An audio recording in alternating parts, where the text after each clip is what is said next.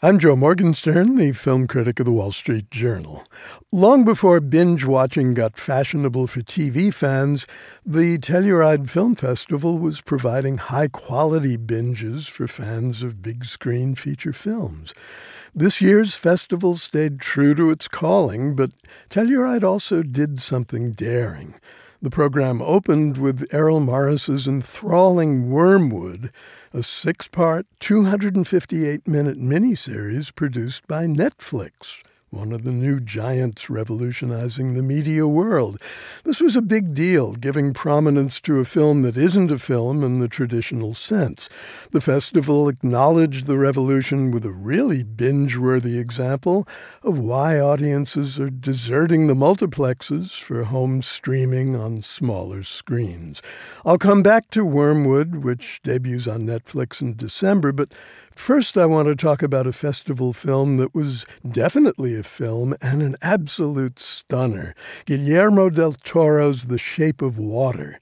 It's a fantasy of consummate gorgeousness in which Eliza, a mute cleaning woman played by Sally Hawkins, falls in love with, there's no other way to say this than to say it, a fish. But a fish with a strong family resemblance to the gill man of the 1954 genre classic, Creature from the Black Lagoon. Del Toro's movie is full of movie references, with special emphasis on movie musicals, but it's also one of a kind, a spellbinding tale that juxtaposes a woman's longing with wonderfully lurid Cold War intrigue in a surreal version of early 1960s Baltimore. The festival had lots of other good films, traditional films meant to be seen traditionally during single settings, 2 hours or so and you're out. But that's not how Errol Morris's Wormwood will be seen by TV viewers who take their entertainment these days in self-prescribed doses, either a little at a time or in one bingeful gulp.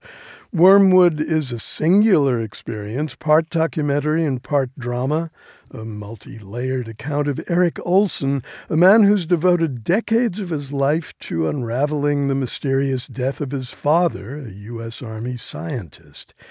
Yet Wormwood also typifies the sort of intricate, discursive storytelling that's favored by a new generation that doesn't always want to sit in a dark theater for a fixed amount of time.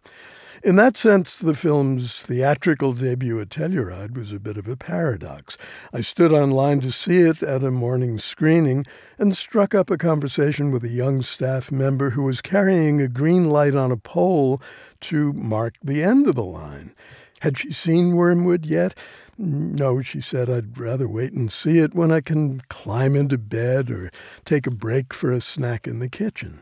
That doesn't mean the end of the line for conventional movies and movie theaters, but it certainly bespeaks the way times are changing. I'm Joe Morgenstern. I'll be on vacation until the end of the month, then back on KCRW with more